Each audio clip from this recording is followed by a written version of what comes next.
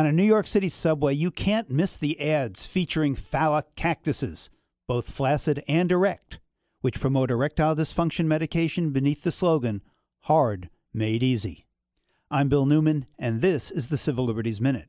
That's how the lawsuit brought by Dame Products against the New York City Metropolitan Transit Authority begins. The legal complaint then goes on to cite many other examples of ads for products intended to provide sexual satisfaction for men. Here's the rub.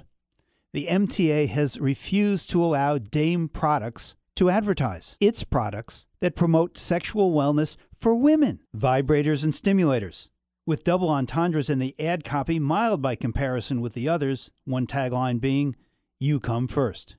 Some of the ads rejected by the MTA, we should note, appear on New York City kiosks and in bus stops. The lawsuit alleges that the Metropolitan Transit Authority's decision to reject Dame's advertisements reveals its sexism. The lawsuit claims that the MTA's Victorian view of female sexuality and its decision to censor the advertising is an affront to the First Amendment that cannot stand. As the headline for the New York Times op-ed piece in part about this lawsuit by Jackie Rotman, founder of the Center for Intimacy Justice, read, quote, "Vaginas deserve giant ads too."